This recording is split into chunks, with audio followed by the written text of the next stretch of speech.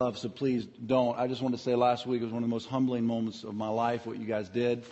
My wife and I were deeply impacted by it, and I just want to say thank you very much.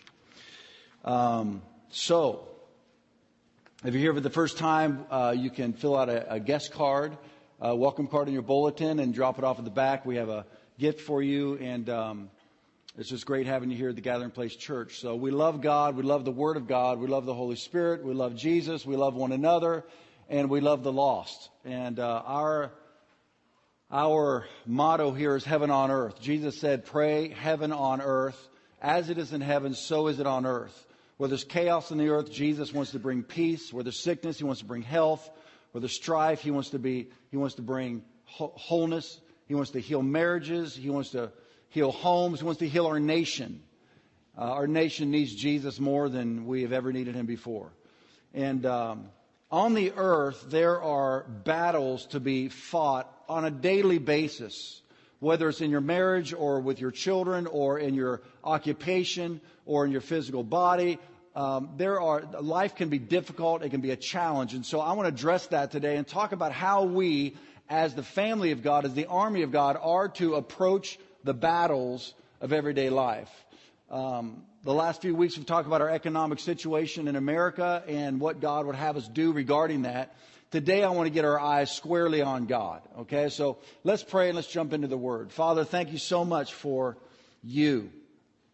Thank you that the Word of God is our Geiger counter. It is clear, it is right, and it builds a foundation under our feet so that when the world shakes, we don't. Our houses will not fall because we're built on the rock of the Word of God, and the foundation being Jesus Christ. Holy Spirit, we welcome you in this house today. This is your house. We ask you open up our understanding of God and what He has for our lives. In Jesus' name. And everybody said amen.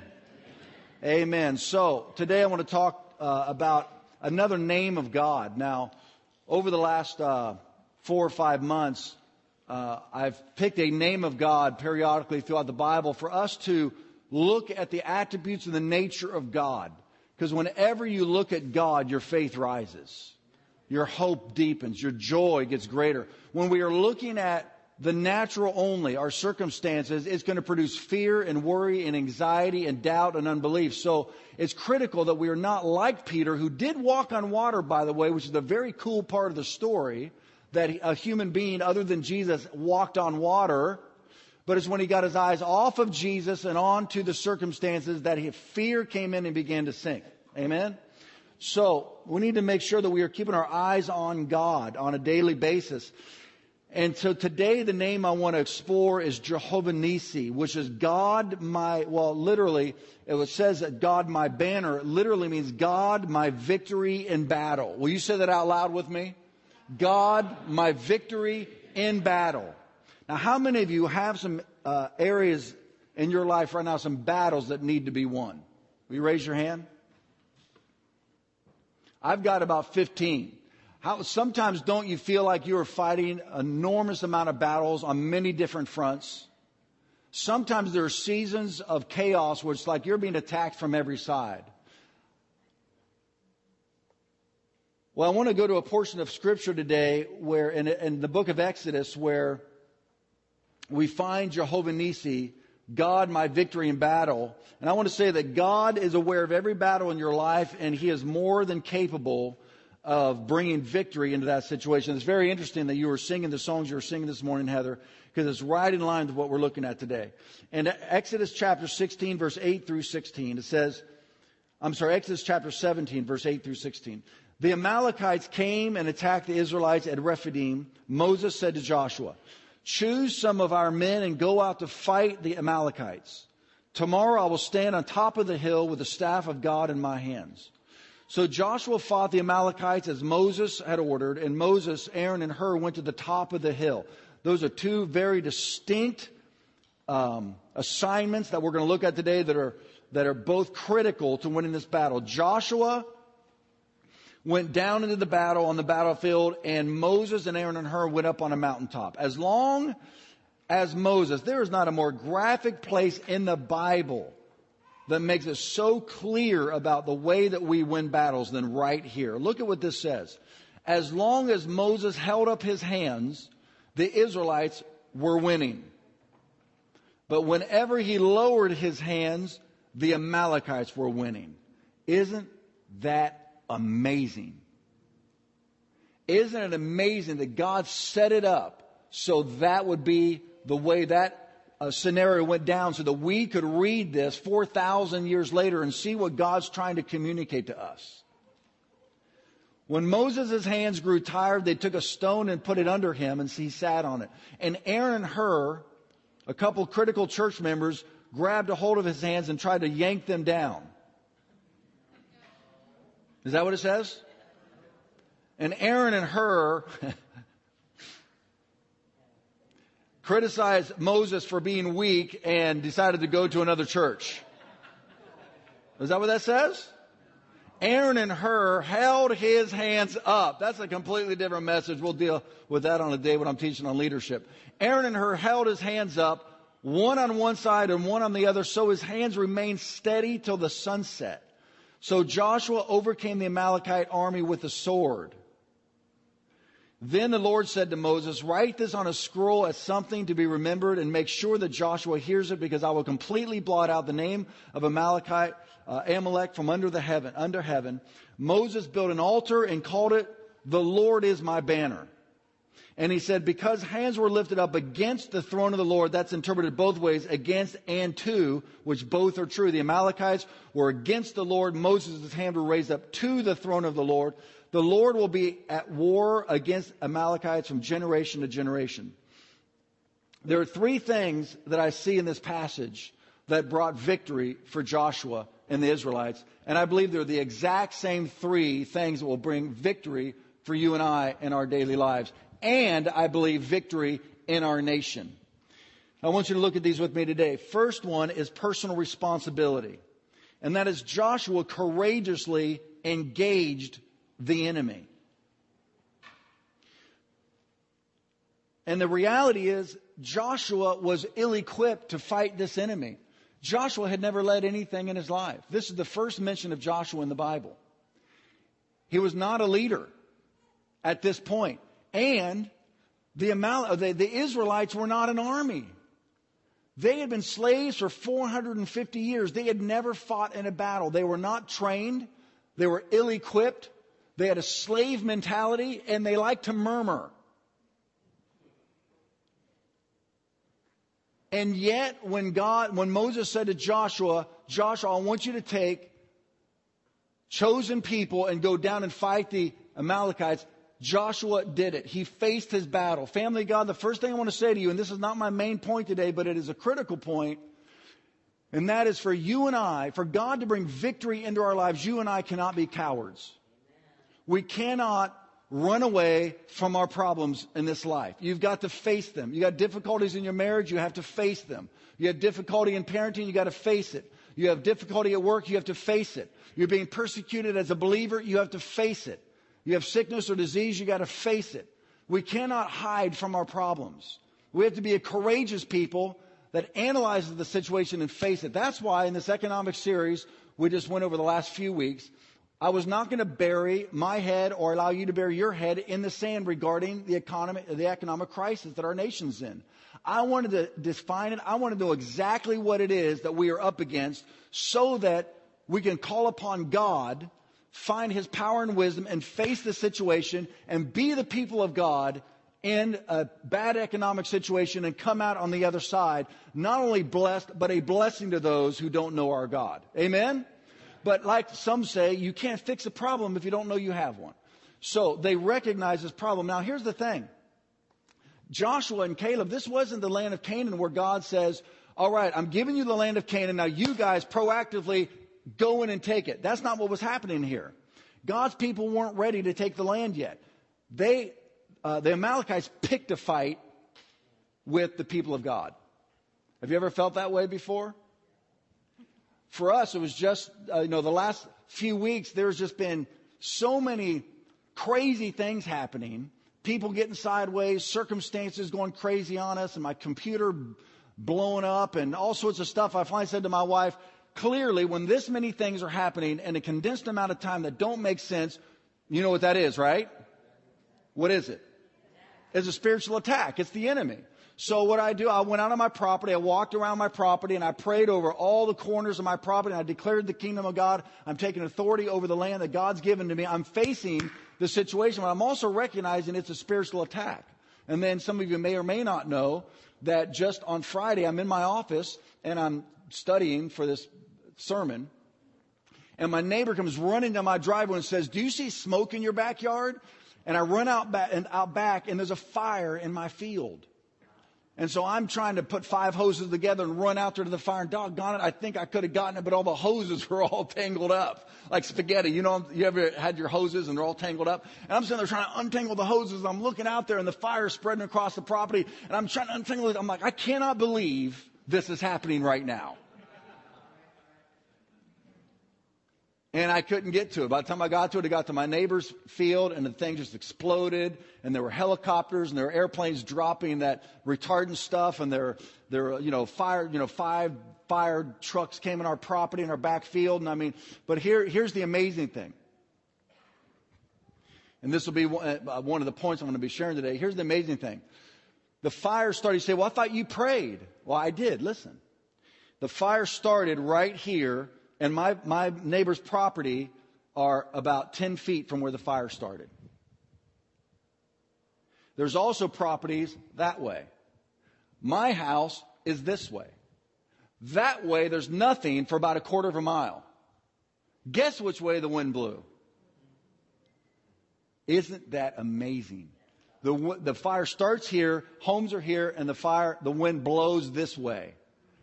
And it blew that way slow enough that when the fire people got there, that you look from an aerial view, it was on News 8, you look at the aerial view and you see the homes like this, and the scorched earth is right up to the edge of every home, but not one structure was burned. How beautiful is that?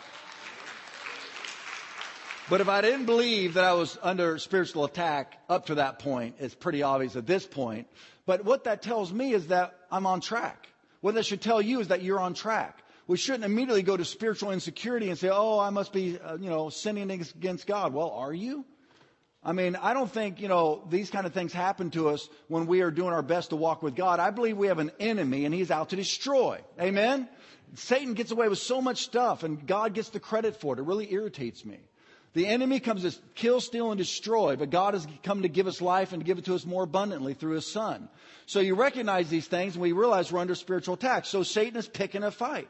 Well, that's what was happening with Israel. Look what the scripture says regarding this battle. That's on my next point. So the point is this. I'm going to jump to point 2. The point is this. Joshua was ill prepared for this battle, yet he faced it anyway. I was ill prepared for that battle with my little garden hose. So it was all wrapped up. I was ill prepared to take on this battle, but I went out there to face it anyway. And God gave us victory. Now how? Well, this is point number 2, which is prayer. You see this incredible partnership between Joshua, and both of these represent you. Joshua fighting the battle in the natural, and yet here's Moses up on the mountain with his hands raised. Now what does this represent? There's two things I see this as represented. Both are dependency on God. But there's 2 things I see, and this is the point 2 and point 3 in your notes. Prayer and praise. Throughout the Bible, hands raised always represent prayer and praise. It says when Solomon dedicated the temple, he raised his hands. David says, "I will raise my hands to you in my nighttime as I pray to you." The Bible talks about lift up holy hands everywhere without wrath and doubting. The lifting up of the hands represents prayer and praise.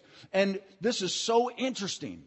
Most of us do really good in the natural fighting our daily battles with our own ingenuity, with our human energy, with our problem-solving capabilities, our own natural resources. We are fighting these battles on a daily basis.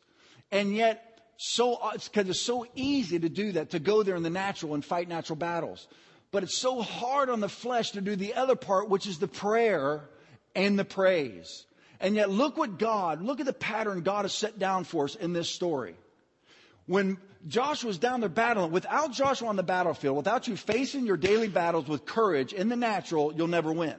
You can't just be irresponsible and negligent. You will fail. Your marriage will fail. Parenting will fail. If you don't show up to work and work hard, you'll get fired. I mean, you have to have good financial stewardship. You've got to fight the battles in the natural. But if that's all you're doing, you're going to fail. And this is what the passage is very clearly showing us. Isn't it interesting that Joshua is fighting his battle and he's doing it with all of his might? He's not halfway doing it.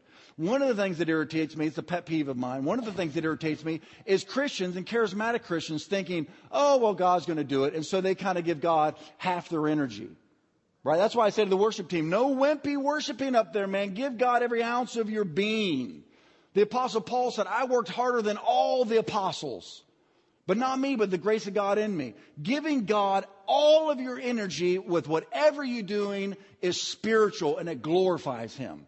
But if all we're doing is the natural, we're going to fail. Because here we have Moses lifting his hands. And when his hands were raised, Joshua in the natural would be winning. With his hands not raised down, Joshua, no matter how hard he works in the natural, loses. Isn't that amazing?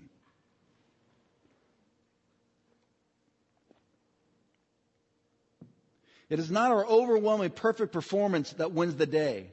This is a spiritual battle. This is very interesting. Man, this is just like Satan. Here are the Israelites who are a feeble people. They are untrained. They're ill-equipped. They're not organized. You know, God's preparing them to go into the promised land.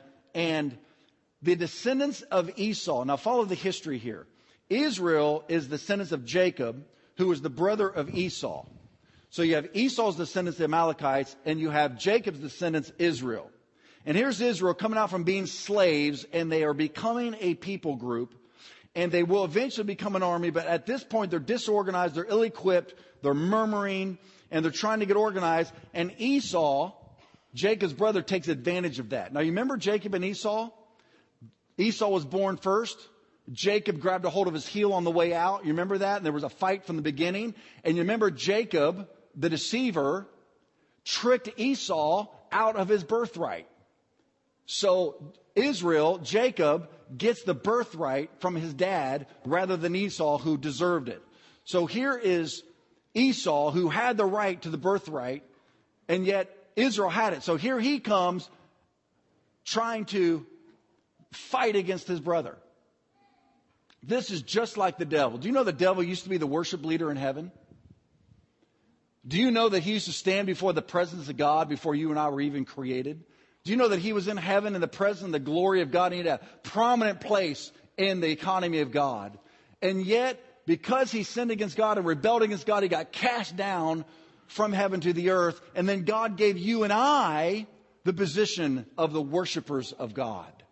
And Satan hates our guts. And he wants to attack us at every chance he gets. Look at this. Look at the description of the Amalekites.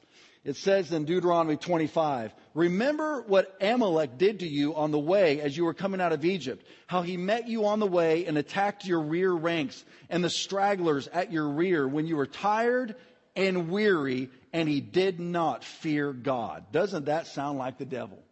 When you're tired and you are weary, that's when he comes after you.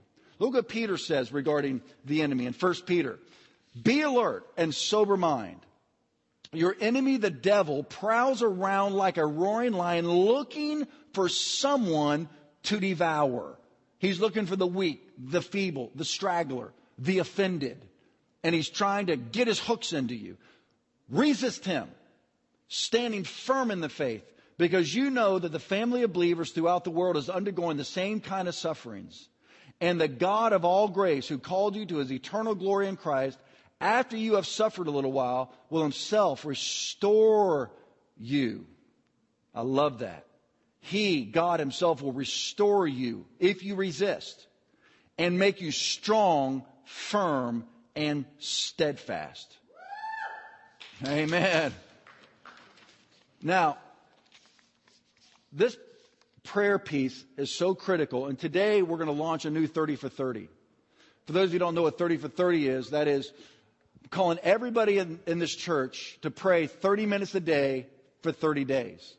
And every day I'm going to send out a little encouragement to you via email to help you stay motivated to pray. But I believe there are many battles in people's lives in our body and battles in our nation right now that we have to win.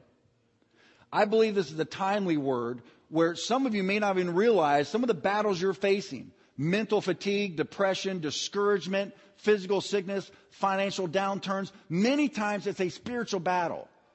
And what I want to encourage you, my knee-jerk reaction is always to rebuke the devil first. Because what if it's him? Right? Rather than fighting in the natural and trying to fix it in the natural and always dealing with the natural until you say, well, there's nothing else to do. We might as well pray. I'm like, Lord, have mercy. You're giving the devil like 6-month head start. Right? As soon as I see a problem, the first thing I do is pray. Because we have authority over the enemy. And what if it is him? I'm going to smack him in the mouth first. Then, with the name of Jesus, then I want to deal in the natural and try to work it out. You've got to have these two things going at the same time. So many of you you kind of ignore the devil. You're afraid of the devil. You think if I leave him alone, he'll leave me alone. No, he will not. Don't leave him alone. Harass him before he harasses you. How do you do that? Get up in the morning and pray. You chop the knees out from underneath the enemy when you pray. Not only that, you're building yourself up on your most holy faith. You're getting divine perspective, divine wisdom. You're getting courage. You're getting peace and faith. Man, that drives the devil crazy. One of the greatest ways to retaliate against the enemy is when he's throwing everything plus the kitchen sink at you and you have peace. It's like, oh, I'm trying to get you all stressed out. But when you're in prayer, man, you meet with Jesus, you read the Word of God. In the midst of the storm, you find peace, and it drives him insane. I also have found this. The more I realize how little I have control over people and things, the more I pray, because God has control over everything. So when I find myself banging up against circumstances and people, and nothing's changing, you get really irritated and frustrated, I have found you go into prayer and you begin to relinquish control and you put them into the hands of the God who controls everyone and everything, the God of all flesh whom nothing's too hard for. He then begins to work. And that's what's happening right here. Joshua, I guarantee you, when he's fallen back, he's probably going, whoa, wait a minute, we were winning. Now we're losing. What's happening? You know, people are being killed and we're pushing back. I mean, he's not recognizing the spiritual warfare that's going on over here. And what I'm saying is, family of God, we've got to be aware of spiritual warfare. We can't just be fighting in the natural and wonder why things aren't happening. We've got to step over here also and make sure we're praying and praising. So we're going to launch the 30 for 30 for the next 30 days leading up to the presidential election.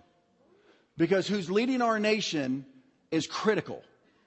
And I don't mean just the presidency. I'm talking about the House. I'm talking about the Senate. I'm talking about all the seats of government in our nation. The Bible says when the godly are in charge, the people rejoice. When the wicked rule, the city groans. The nation groans. And so I want us to be praying for the next 30 days leading up to the election, not only for personal battles, but for the national battle. I mean, you do realize there's more going on here than the economy.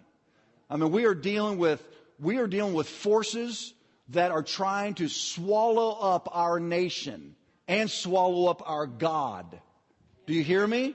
This is not a time to sit back and say, I wonder if this is really a battle or not. That time is far gone, family of God. And if the church would rise up and begin to pray and intercede, our God will bring his kingdom into our nation again.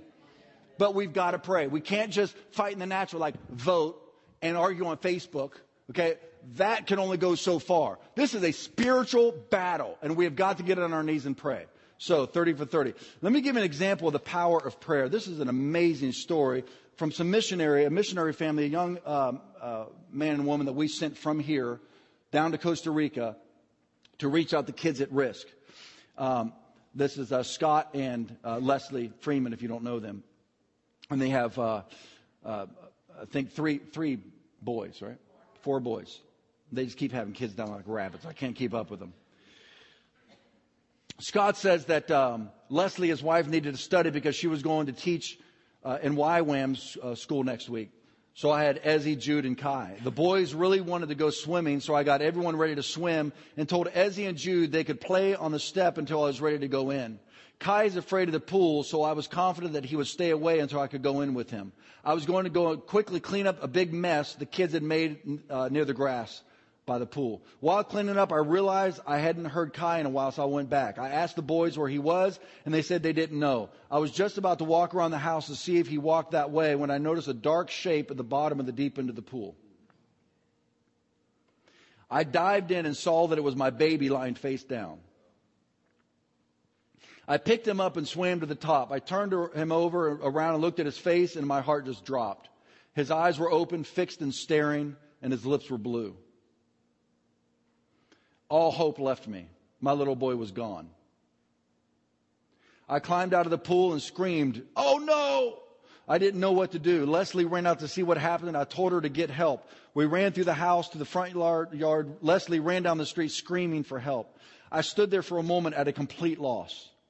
Then I laid Kai down on the grass just inside the front gate. Kai was lying there completely lifeless. Could you imagine? No pulse, no breathing, eyes still wide open, lips blue. Inside, I was dying. Sorry. I knelt down on the grass in front of him, and it seemed like this moment went on forever. Neighbors were starting to come now, and they didn't really know what to do. Finally, our neighbor, Indira, showed up with an absolute look of horror on her face. She got right down on her knees and shouted into my face, "Do you know CPR?" I said, "Yes." She said, "Do it." The ironic thing is I have taken CPR and been recertified at least 6 times, but until that moment it had not occurred to me to try, because how can you revive someone who's dead? Meanwhile, I could hear my wife somewhere behind me saying, "Oh my God, he's dead. Oh my God, he's dead." So I started doing toddler chest compressions and did 2 breaths in his mouth, and Kai groaned. His face was still completely lifeless. His eyes were open with no life in them, but a little groan came out with some bubbles. I thought this was some kind of reaction to the air that I just put in him, so I still had no hope. I did more chest compression and breathed in him some more and coughed. He then coughed. I turned him on his side and some water came out. I breathed in him some more, and this happened again. I laid him on his back again, and he took a gasping breath. The weird thing is that when he took that breath, his eyes were still completely lifeless. But from that moment on, life began to come back into him again. People were all around me saying, keep breathing, and I did. Kai started very weakly to cry, and it got stronger and stronger. People started saying he was going to make it and that he was going to be all right. I picked him up and handed him to Leslie. He was crying, and then his eyes started rolling back in his head, and it was like he was passing out, and nothing we did could keep him awake. Leslie screamed, "We have to get him to the clinic." An ambulance had been called, but since they weren't there yet, we jumped in the car and went racing to the clinic. The doctor checked Kai out, and he said he was fine, but he wanted to observe him for a couple hours. Kai fell asleep with Leslie and slept for the full 2 hours. When he awoke up, he laughed. He walked and said, "Mama," in the other words he knew. He was fine, and all the doctors could say is, "Es un milagro de Dios," a miracle of God. We immediately left town to get away as a family. Leslie and I kept having flashbacks of what happened. We were traumatized and broken. The next day, our friend in San Jose told us about a group of ladies who had been praying for us. I want to say before I read the rest of this, I believe without any doubt that if these people weren't praying, they would have lost their baby. Just like James died in Acts chapter 12, but Peter didn't because the church started praying. The next day, our friend in San Jose told us that a group of ladies had been praying for us, and one of them saw a vision of Jesus kneeling down and breathing in Kai's mouth. Now remember, Joshua's fighting the battle in the natural. Moses is praying to God. That's you or both of those. You see that? Scott is physically praying to Kai's mouth, but the intercessors, not knowing what was happening, saw Jesus blown into his mouth. Another one said, make sure that you tell Scott that this was not done by human hands, but by God. And what God does is perfect, so he doesn't have doubts about what happened to Kai.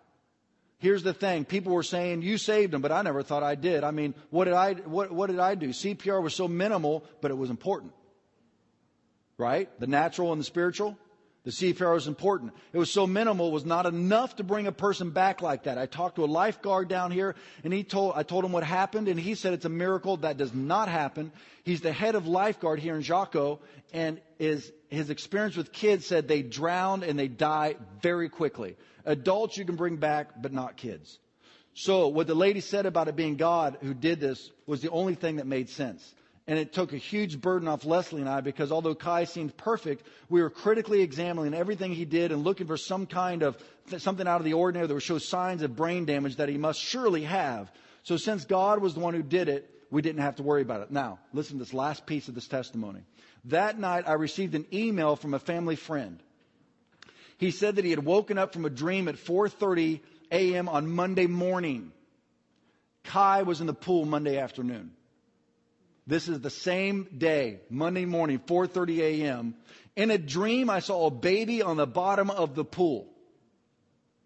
He jumped in and grabbed the baby and said he felt such love and compassion for the baby, but the baby was dead.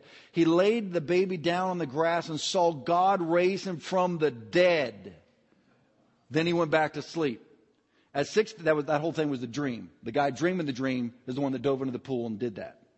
At 6:30 a.m., he woke me up again, and God told him to intercede. So he did, though he didn't know what he was praying for. That same afternoon, he received an email from my brother telling him everything that happened to Kai, and he just started shaking.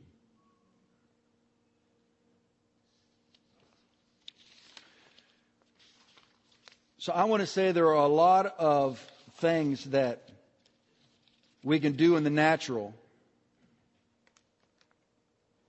But if we are not a praying people, family of God, we are fooling ourselves. The enemy is getting away with murder because the church isn't praying. I want to tell you that your prayers, your individual prayers, are that powerful. This guy that got woken up with that dream and got up, and you know how many times has God jerked you and start praying, right? He wakes you up in the middle of the night. He does it to me all the time, and most of the time I just go back to sleep. How many of you are with me? Come on. Many times he wakes you up to pray because he wants you to pray about something you don't even know what you're praying about, which is one of the reasons to pray in tongues, pray in the Spirit. You don't know what you're praying about, but the Holy Spirit knows what to pray about. That's Romans chapter 8, verse 26 right there. When we don't know what to pray about, the Holy Spirit will pray through us with groanings that cannot be uttered. That's praying in the Spirit. If you don't know how to do that, you can come down here. The prayer teams will be down there to pray for the sick, pray for the baptism of the Holy Spirit right after church, and they'll pray for you. You can receive your prayer language. But prayer is critical. The next piece is praise, and I want to close with this. The next piece is praise. Look at the Bible says regarding the power of praise. But you are holy, enthroned in the praises of Israel. Our fathers trusted in you. They trusted and you delivered them. That praise piece is also critical. You see all through the Bible where praise brings the presence of God and the enemy falls back. You see Paul and Silas in prison at midnight, beaten and whipped for the gospel, and they begin to sing praises to God in the middle of the night, and what happens? Come on, family. What happens? An earthquake. The jail cells bust open. All the chains come off. All the prisoners. And the church at Philippi was birthed. Because they began to praise. You see this in 2 Chronicles. Where they come out against the enemy. And God says, you won't have to fight in this battle. Send your praisers out on the front line. And just praise me. All they did was praise. And God came and smote the enemy. You've got to incorporate prayer and praise into your daily life, family of God. So during this 30 for 30, I'm going to encourage you not only to pray for 30 minutes a day, but also praise. Take the names of God, they're in your bulletin there. Take the names of God, begin to declare the names of God in your prayer time. Get your favorite CD, download it to your iPod. If you pray when you walk or jog, you pray in your car, turn off the AM radio. For the next 30 days, it's just going to be hell on the airwaves anyway.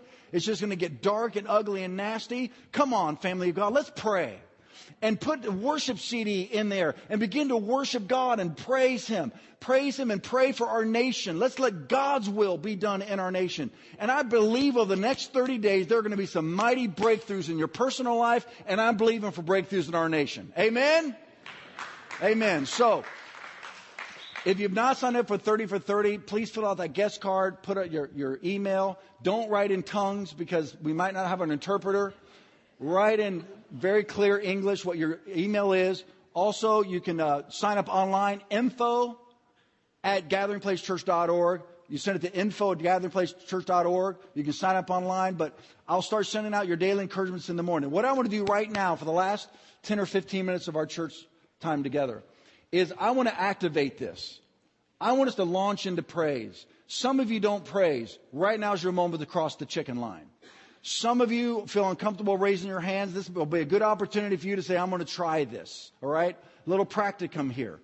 I want us to launch into a little bit of praise here, and then after we praise just for a few moments, then I'm going to stand up and I'm going to lead us in prayer over our nation and pray that God's kingdom would come and His will would be done. So let's activate this right now. Okay, you've heard a sermon about personal responsibility, prayer, and praise. Let's now do it. Amen? Amen. So let's stand and let's get up in this. Let's begin to call upon God to come into our lives and come into our nation. And I'm going to encourage everybody to sing, everybody to praise, and let's watch God come.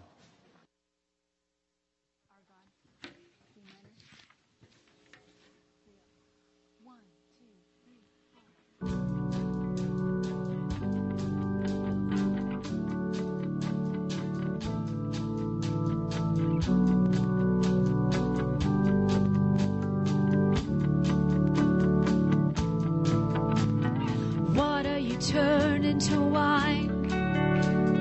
Open the eyes of the blind.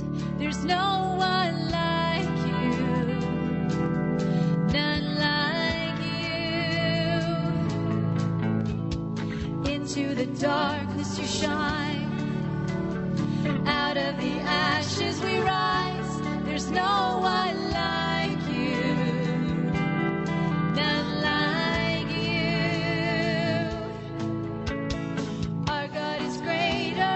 Our God is stronger.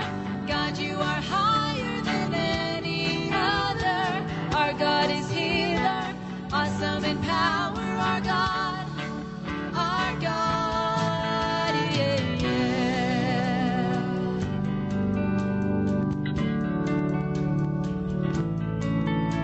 And water you turn into wine. You open the eyes of the blind. There's no one like you, none like you.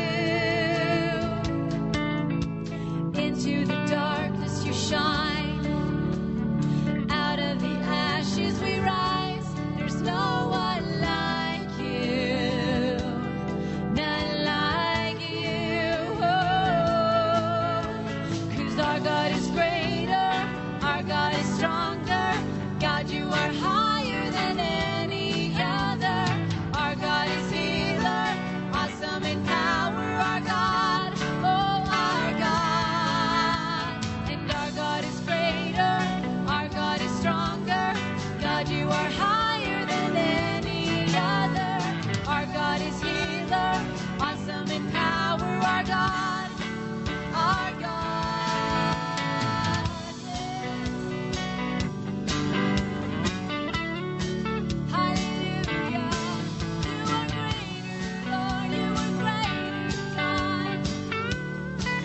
If our God,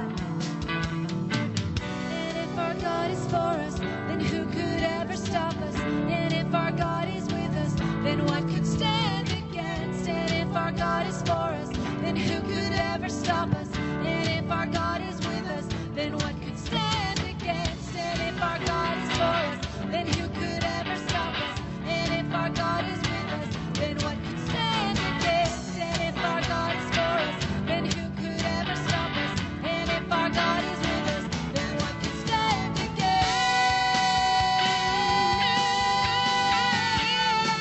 Hallelujah, hallelujah, hallelujah.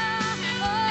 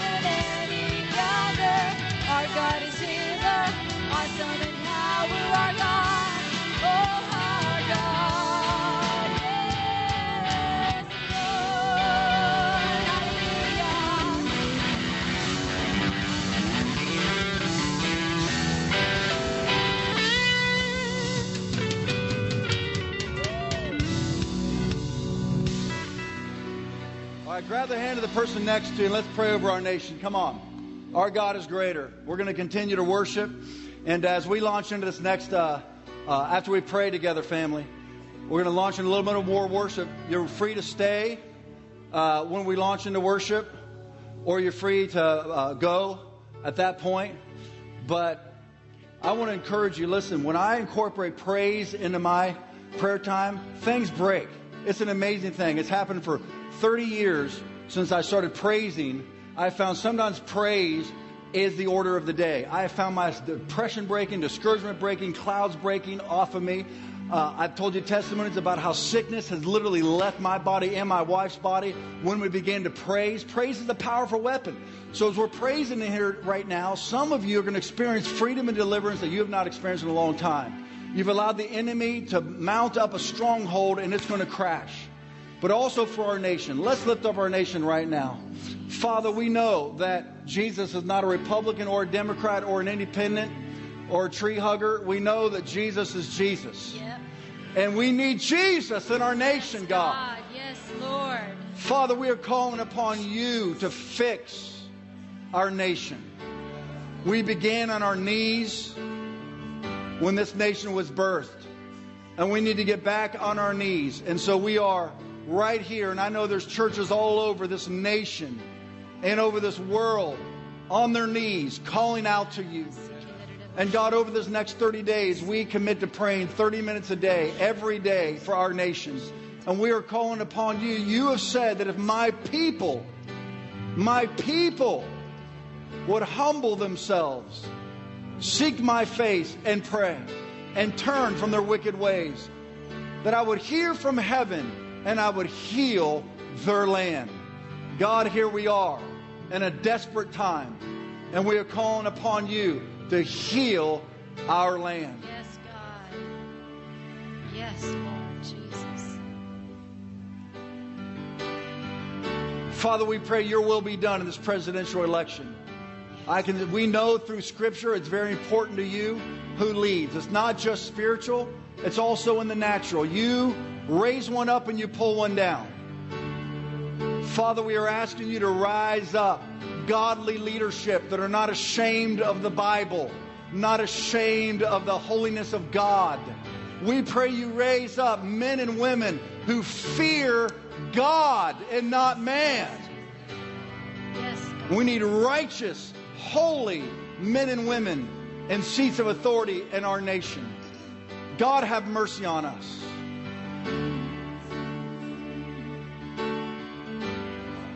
And we don't pray these prayers in fear or doubt or unbelief. We pray them in faith, knowing that you hear us when we pray. Take control of our nation, God.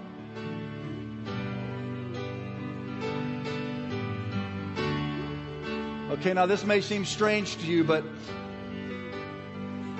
what I've been teaching on today about the power of praise. A prophet came to town recently, Chuck Pierce, and when he prophesied, this is what he said. God said, I am now going to take control of San Diego, this city, because of your praise gatherings. We have to understand the power of praise, family of God. What he's saying is, when you praise me, that is a doorway for me to get into your environment. So we're going to launch back into praise now. As a portal of heaven on earth. It may be into your personal life. It may be into this church. It may be into the school grounds. It may be into our city and into our nation. But God is going to come through our praise. So I'm going to say, let's lift up our praise once again and begin to worship Him. Feel free to stay in worship. Feel free to go in worship. Sign up for the 30 for 30. But let's launch back into praise in this house right now. Let's bring God into this place.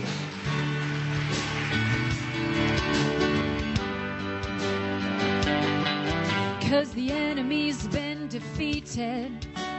Death couldn't hold you down. We're gonna lift our voice in victory. We're gonna make our praises loud. 'Cause the enemy's been defeated. Death couldn't hold you down. We're gonna lift our voice in victory. We're gonna make our praises loud. 'Cause the enemy's been defeated.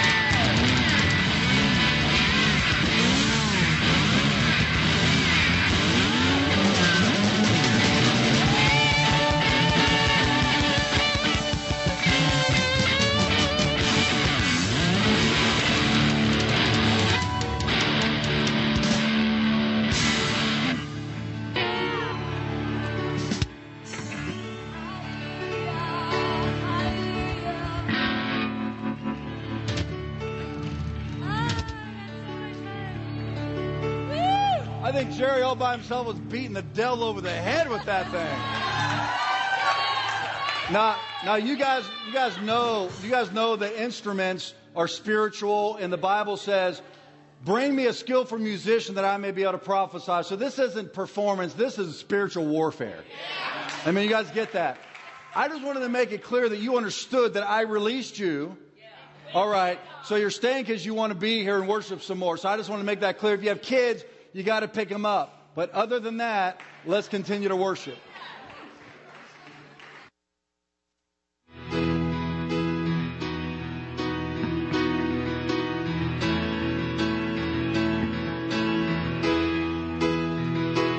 Well, he came and he healed me, came and refreshed me, came and he washed my sins away. He came and he healed me, came and refreshed me, came and he washed my sins away. He came and he healed me, came and refreshed me, came and he washed my sins away. And I will rejoice, I will rejoice and be glad. I will rejoice, I will rejoice and be glad. There is a river.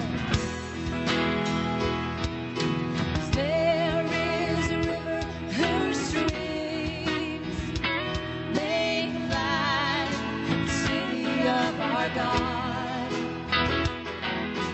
There is a river whose streams make glad the city of our God. There is a river whose streams make glad the city of our God. There is a river whose streams